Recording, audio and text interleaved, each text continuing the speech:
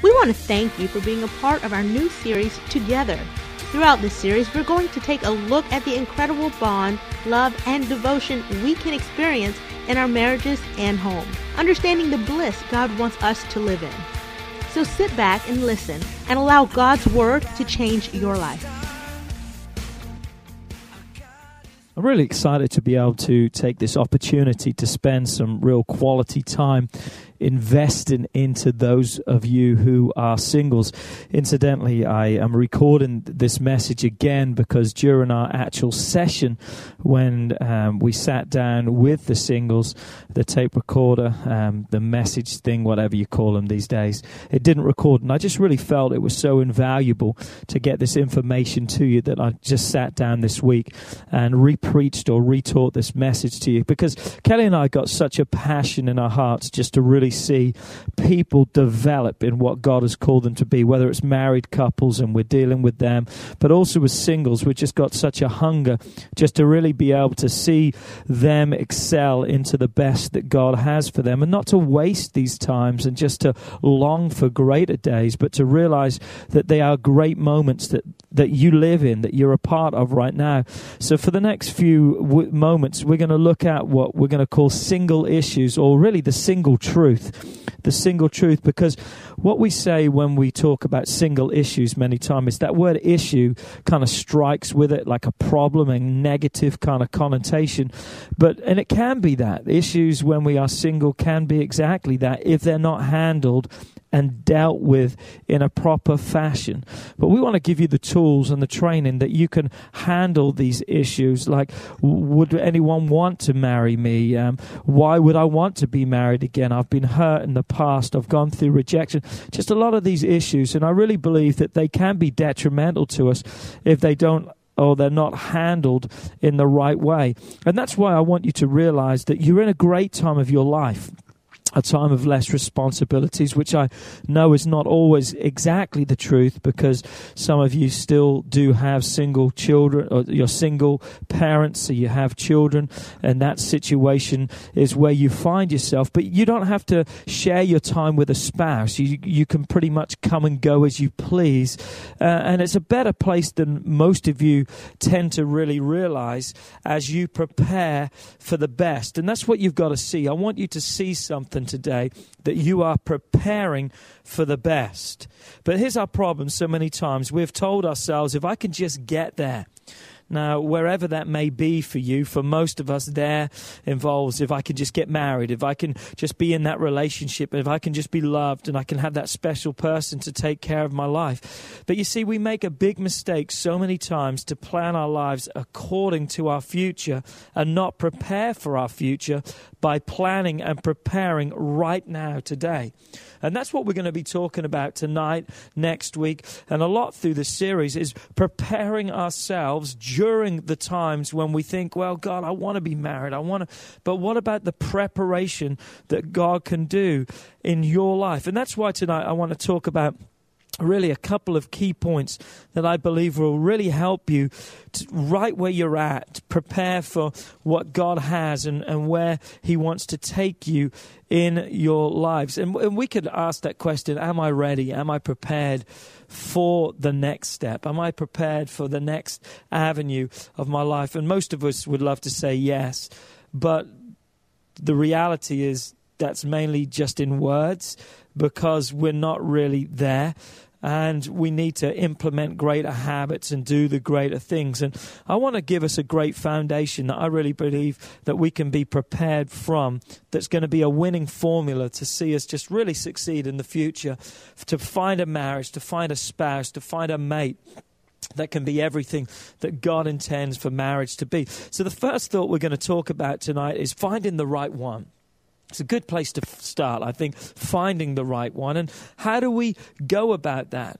Many times out of desperation, to be truthful. Many times it's out of total desperation or loneliness and emptiness, and you just look for anyone and everyone because you just want to find that right one. And we've told ourselves, rightfully, and we'll explain that, but we've told ourselves and we believe that in order to be fulfilled in life, we never really will be until until we meet the one. And guess what? That is true, but not many times in the way that we think it is. Because without that one, we're always going to be empty.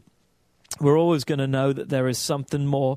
There's just something important that you just can't seem to put your finger on and find. There's something inside of you that tends to cry out for a deeper acceptance, a shared intimacy, that unbreakable commitment. And somehow you know that to be complete and to feel whole, you have to meet that one.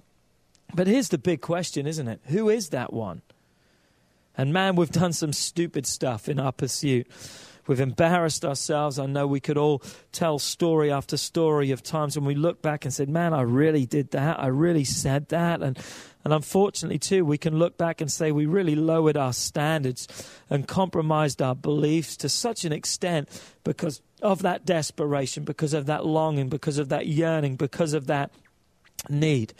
And I want to talk about finding that number one and just present some thoughts to you. So under finding that one, that's point number one. Here's point A under that. Order matters. We can look at certain things in our life and we can say, well, that's not always true. Like, for example, how do you get dressed in the morning? Some of you maybe put your socks on before your trousers before your socks, or obviously you put your socks on before your shoes. That's got to be the right order there. But there's so many different things in life that we can look at and say, it doesn't really matter how I do that, because as long as the end result is accomplished and we get there. So in areas of our life, that's not always a true statement. But in an area which is the most important of our life, it really is truth. And that area can make all the difference in our lives. Listen to what it says in Matthew 22, verse 37 through 39. The Bible says, as Jesus came and asked Jesus who was the greatest and what was the greatest commandment of the law, here's what Jesus said: you shall love the Lord your God with all your heart, with all your soul, and with all your mind. This is the first and the greatest commandment. And the second is like it. You shall love your neighbor as yourself. So Jesus reminds us of the priority that most of us forget. And that is this, point number B. Jesus is the one. He's not one of many. He's one of one.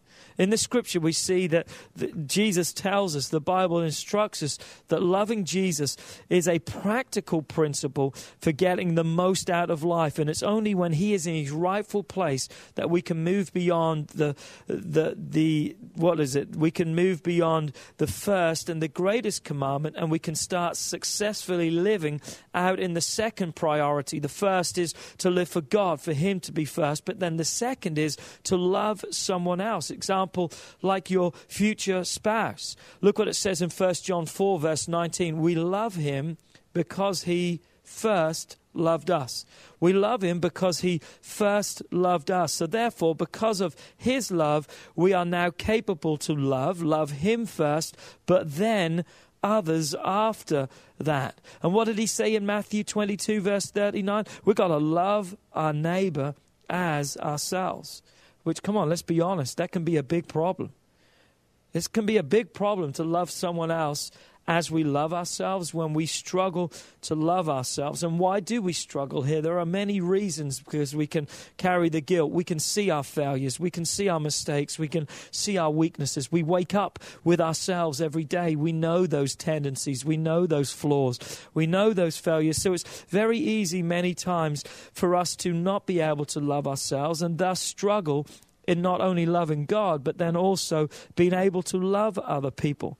But remember, the key to it all is this, that we know love through love. And that's a key truth. We know love through love, which brings me to my next point, point C, under finding that right one.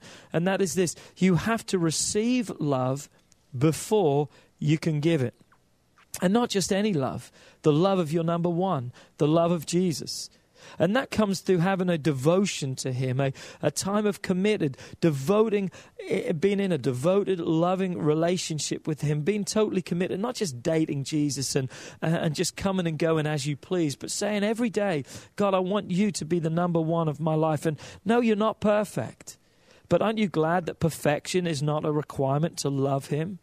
But you are being perfected by his love. Did you hear that? Perfection is not a requirement to love God. He knows that you're not perfect. But as you love him, as you are engrossed in his love, committed to that love, he begins to perfect you by his love. Because you begin to see your value. You begin to understand your worth in him. And when you see that, you begin to see that begin to play out in your life. And as you see that play out in your life, guess what? You're able to accept that, embrace that, and you're able to give that. And the reality of all of our lives really is this: we should live for the audience of one. We should live for the audience of one. Because when we do that, we change in him. And when we change in him, all kinds of new horizons open up for us. And let me show you what I mean. Matthew 6 verse 33 says this: "But seek ye first the kingdom of God and his righteousness, and all these things," I love that, "all these things shall be added to you." But notice, all these things come what? After we seek first God, living for him and his righteousness. So all those things come after. As we seek him first, then those things come. But remember this also: seeking him doesn't stop just when we become a Christian, because it continues on. In fact, the greatest seeking of our lives many times is after we come to Christ, because it's then that we really hunger for more of him and we really look for him in our lives. So the important thought is, and it has to be, we've got to find the right one. Order matters in that. He is the right one, and we've got to receive that love of him before we can give it. And then here's the second major point, or the winning formula that we want to give you, and that is this: finding your number two.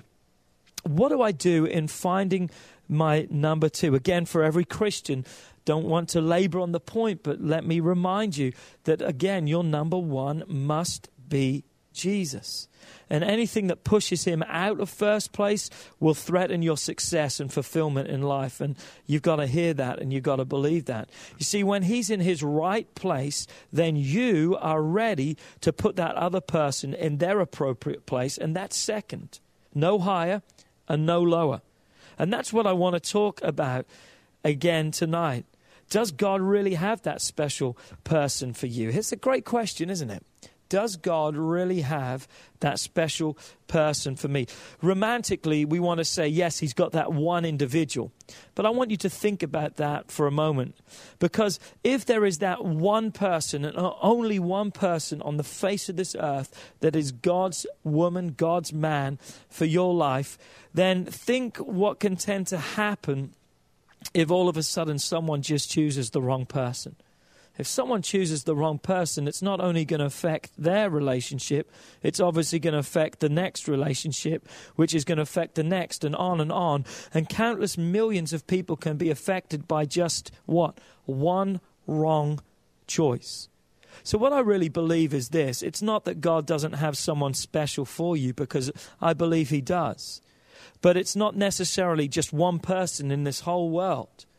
But I really believe that God has candidates, and there are many people that would perhaps fit your life and where you need to be. You just need to pick that right person for your life. But here's the problem with that. When we go after the one, when we just say, but I want that one, what is the tendency? That we spend so much time and energies hunting down and seeking after that one that we fail to prepare ourselves for our number two. And that's what we're going to be talking a lot more about next week on Single Truth, as we're going to be talking about celebrating your singleness and just habits that you need to implement into your life. So you need to be listening next week for that too. So what do we do in that situation?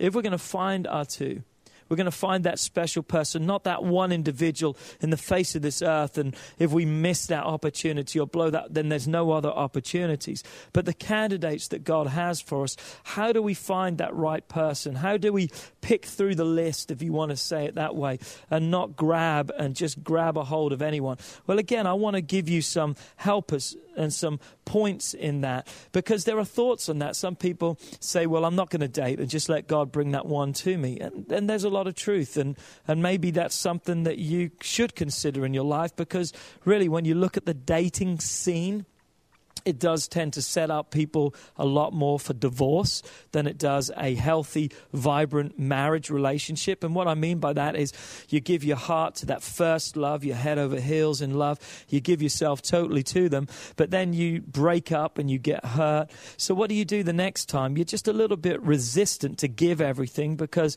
you are hurt, you're wounded, so you've got calluses that are beginning to grow. And as you go through one person to the next, it's almost like you give less and less, or there is less and less of you to give.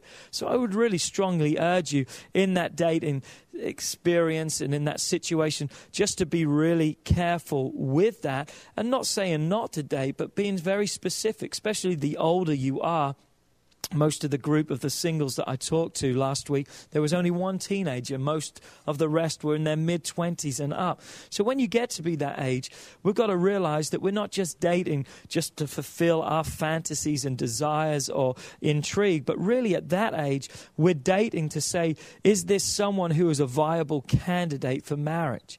And just to date someone, just to have someone by our side, it's not where we need to be, because, again, we open ourselves up to a lot of hurt. We open ourselves up to a lot of unnecessary wounds and just situations and circumstances. So we're looking for someone who is marriage material. We're looking for someone who has got what we think is what is needed to go to the next level. But in that, here's something I would say to you: never date a non-believer. Never date someone who is not saved. Under no circumstances should you ever, ever, ever, ever do that. Let them have a relationship with God because of them and not because of you. Seen this many times, that someone says, well, church is a priority to me. I want it to be a priority. Oh, yeah, I'll go to church. Oh, yeah. I'll serve God. Always been interested in that. Let them serve God. Let them have a relationship with God before they bend down on one knee and offer to put a ring upon your finger. It is so, so important. And if you disagree with me, then let's look at what the Bible says. The Bible says in Luke 11, verse 17, because incidentally, the Bible has all the answers if we'll just look at them. If we'll just look for them, the Bible has all the answers. Look what it says in Luke 11, verse 17. Every kingdom divided against itself is brought to desolation, and a house divided against itself will fall. The same could be said of a marriage. A divided marriage is going to fall. Anything divided is not going to stand. It's not going to make it. It's not going to succeed. So people then turn around, and I've been asked this many times, so do I have to marry a Christian? The answer clearly is no, you don't, unless you want to be happy and fulfilled and blessed in your life. But if that doesn't matter to you, then go ahead and marry anyone you want. But as I've told so many people, it doesn't work long term. It may be fun right now, and you may say, well, it's working for me right now. But we're not in it just for the now. We're not just in it for today. We're in it for tomorrow. We're in it for the long haul. We want to see a happily ever after. We want a marriage that's going to go the distance. We want to be together. We want to see God bless our union. And again, some people can look, and I've had people say to this, Pastor, that is so narrow-minded. That's so old-fashioned. And my reply to them is, it sure is. And I love that, because look what it says in Matthew 7, 13 and 14. It says, enter by the narrow gate. For wide is the gate, and broad is the way that leads to destruction, and there are many who go in by it. Because narrow is the gate, and difficult is the way which leads to life, and there are few that find it. Where does the narrow way take you? It takes you to life. Where does the other, the broad way, take you? It takes you to damnation, destruction, death, loss. So you can argue and say, well, I like a broad way, and I like options, and I like to do things my way. The Bible says there is a way that seems right to man. Proverbs 14:12, I believe it is. But the end thereof is death. There's only one way that's going to produce life, and it's God's way. And it may be old-fashioned. It may be something that no one else is really choosing to do. But it's still the best way, because it's God's way. And God's way is always the best. Look what it also says in 2 Corinthians 6, verse 14 and 15. It says, do not be unequally yoked together with an unbeliever. Wow, you can't get it much more black and white than that. For what fellowship has righteousness? What fellowship has right living, the right standards, the right life, a godly life? What fellowship has that with lawlessness, the Bible says? And what communion, or what in union, what common union has light with darkness? Light and the darkness cannot live together, because as soon as light comes, darkness has to flee.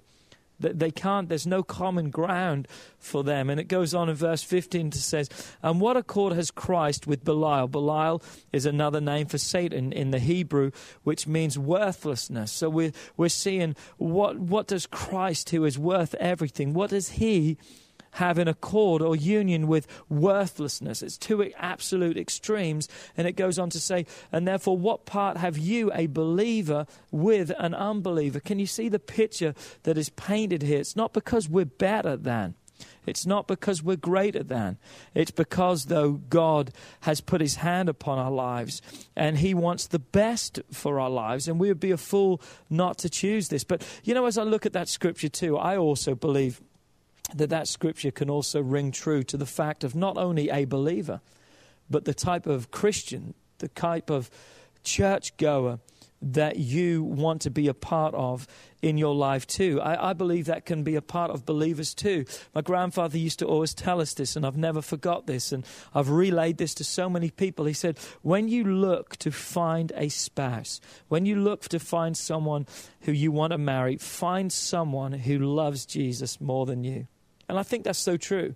So we tend to look from the back of the church, from those who maybe tend to be more the rebels, slip in late, leave early, just different things like that. But I want to be picking someone from the front. I want to be picking someone who's got their hands up, who's lost in worship, that has tears rolling down their face, that's not ashamed. I want to be a part of a believer that is totally committed and devoted to God, not just someone who's just in it for themselves in the fact of just trying to ease their conscience and their guilt, and just maybe parents or others around just to make them look good, but to be someone who wants to be good, that wants a heart that is changed for God. So I believe that scripture is not just for the unsaved, but also in church life.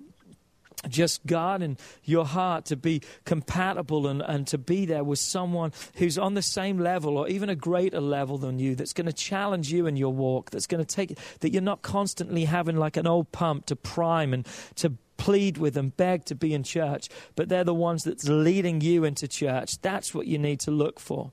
And then another thing that I think you need to watch as you're looking through the dating situation and finding that number two, I think you need to watch for friendships.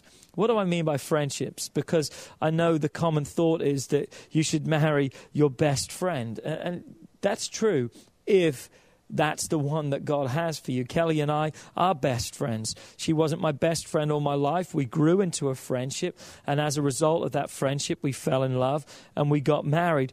But, I'm also conscious of this. Don't try to take relationships to places they don't belong. I remember growing up, there was a young girl that I knew. It was a great young girl, brought up with her in church, and she was awesome. In fact, there was many that I was brought up with that were just awesome, and I would find myself back then just almost forcing a relationship, trying, because this is a good girl. She's good looking. She's got great prospects. She's got a great family, and you try and force something to happen, but no matter how you try to force it, if it's not there, and it wasn't there, and I'm glad that I didn't try to make something happen that wasn't.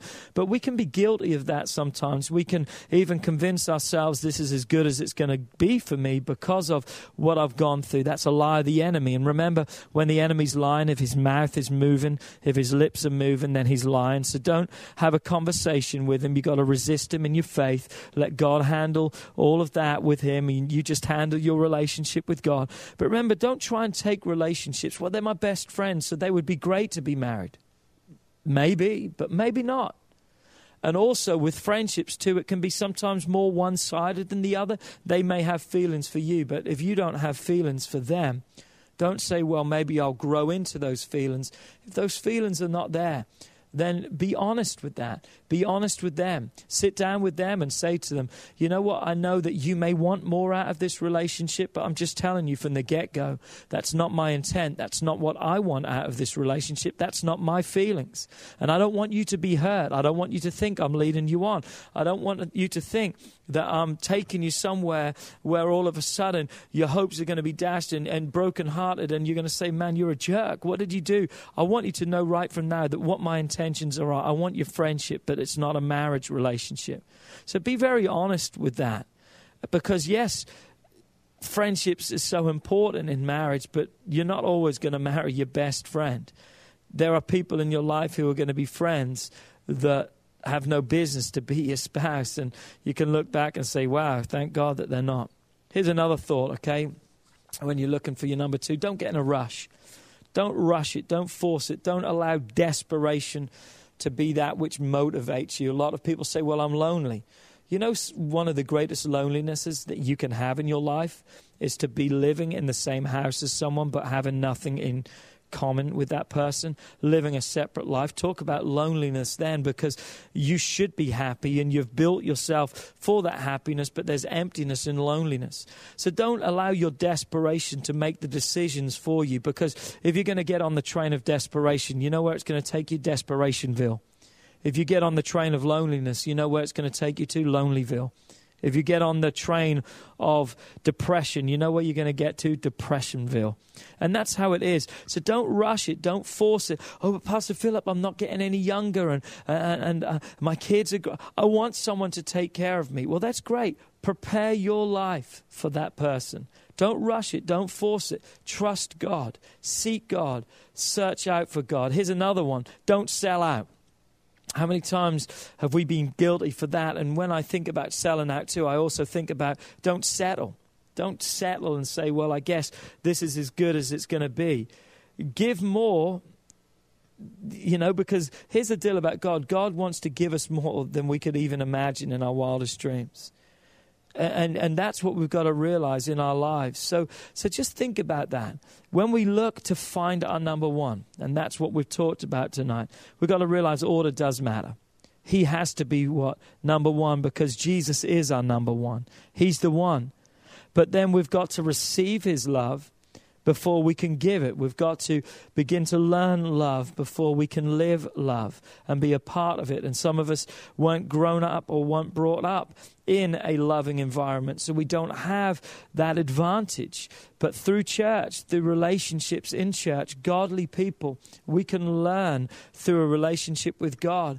We can learn how to be loved and to give love to other people. And then the second part of what we talked about in finding that number two. Remember, it has to be your number two. God has to be your number one. And remember, never date a non-believer. Watch out for those friendships. Don't try and take them places where they've got no business to go. Don't get in a rush. Don't get in a hurry. Don't jump ahead of God. Just trust him. He's got the best prepared for you. Just allow him to work in your heart. And don't get desperate. Don't sell out. Don't settle and say, well, I guess this is the best. There are so many marriages and relationships today that are miserable because they settled, because they convinced themselves that they didn't deserve any better. I'm telling you right now, you deserve the best. It doesn't matter your track record, because in God there is no past. There's only a present and a future. You deserve the best. And here's how you deserve, or how you get the best. Are you ready? Here's how you get the best: by being the best. How do you be the best? By putting him first in your life and letting him take care of your life. So I just want to encourage you, all you singles out there. It's the single truth. We're talking to your heart. We want to invest in you. We want to love you. Don't look at these days and just wish them away and say, wow, my life is going to be complete when I get there. Your greatest moments, perhaps, of your life are going to be right now, because life is a journey. And it's time that we enjoy the ride. Don't get to certain places in your life and look back with regret and say, man, if only I'd have embraced that more. If only I'd have used that more or loved that more.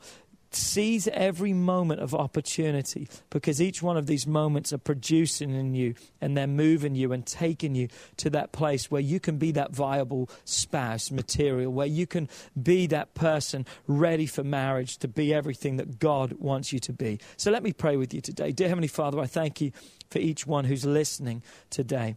God, I pray for those that perhaps are carrying deep wounds and hurts because of rejection through divorce and affairs and just all these things that they've maybe been subject to, maybe even sexual or physical abuse. And it's just deep, deep wounds that we're left in our lives. And sometimes wounds that can say, well, I'm never going to go that pathway again. But God, I pray that, God, you would just so reveal to us in our hearts such a healing that we would realize that, God, you still have the best for us. And God, if that is for us to be single, then God, we submit to that and we say, God, not our will, but yours.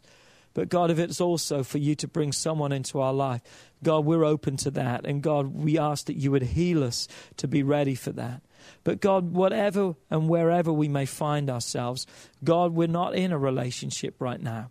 And God, here's what we pray, that we would be in a relationship with you, that we would allow you to prepare us, that the Lord, the key thought for our lives would not be, oh, I can't wait till that person comes.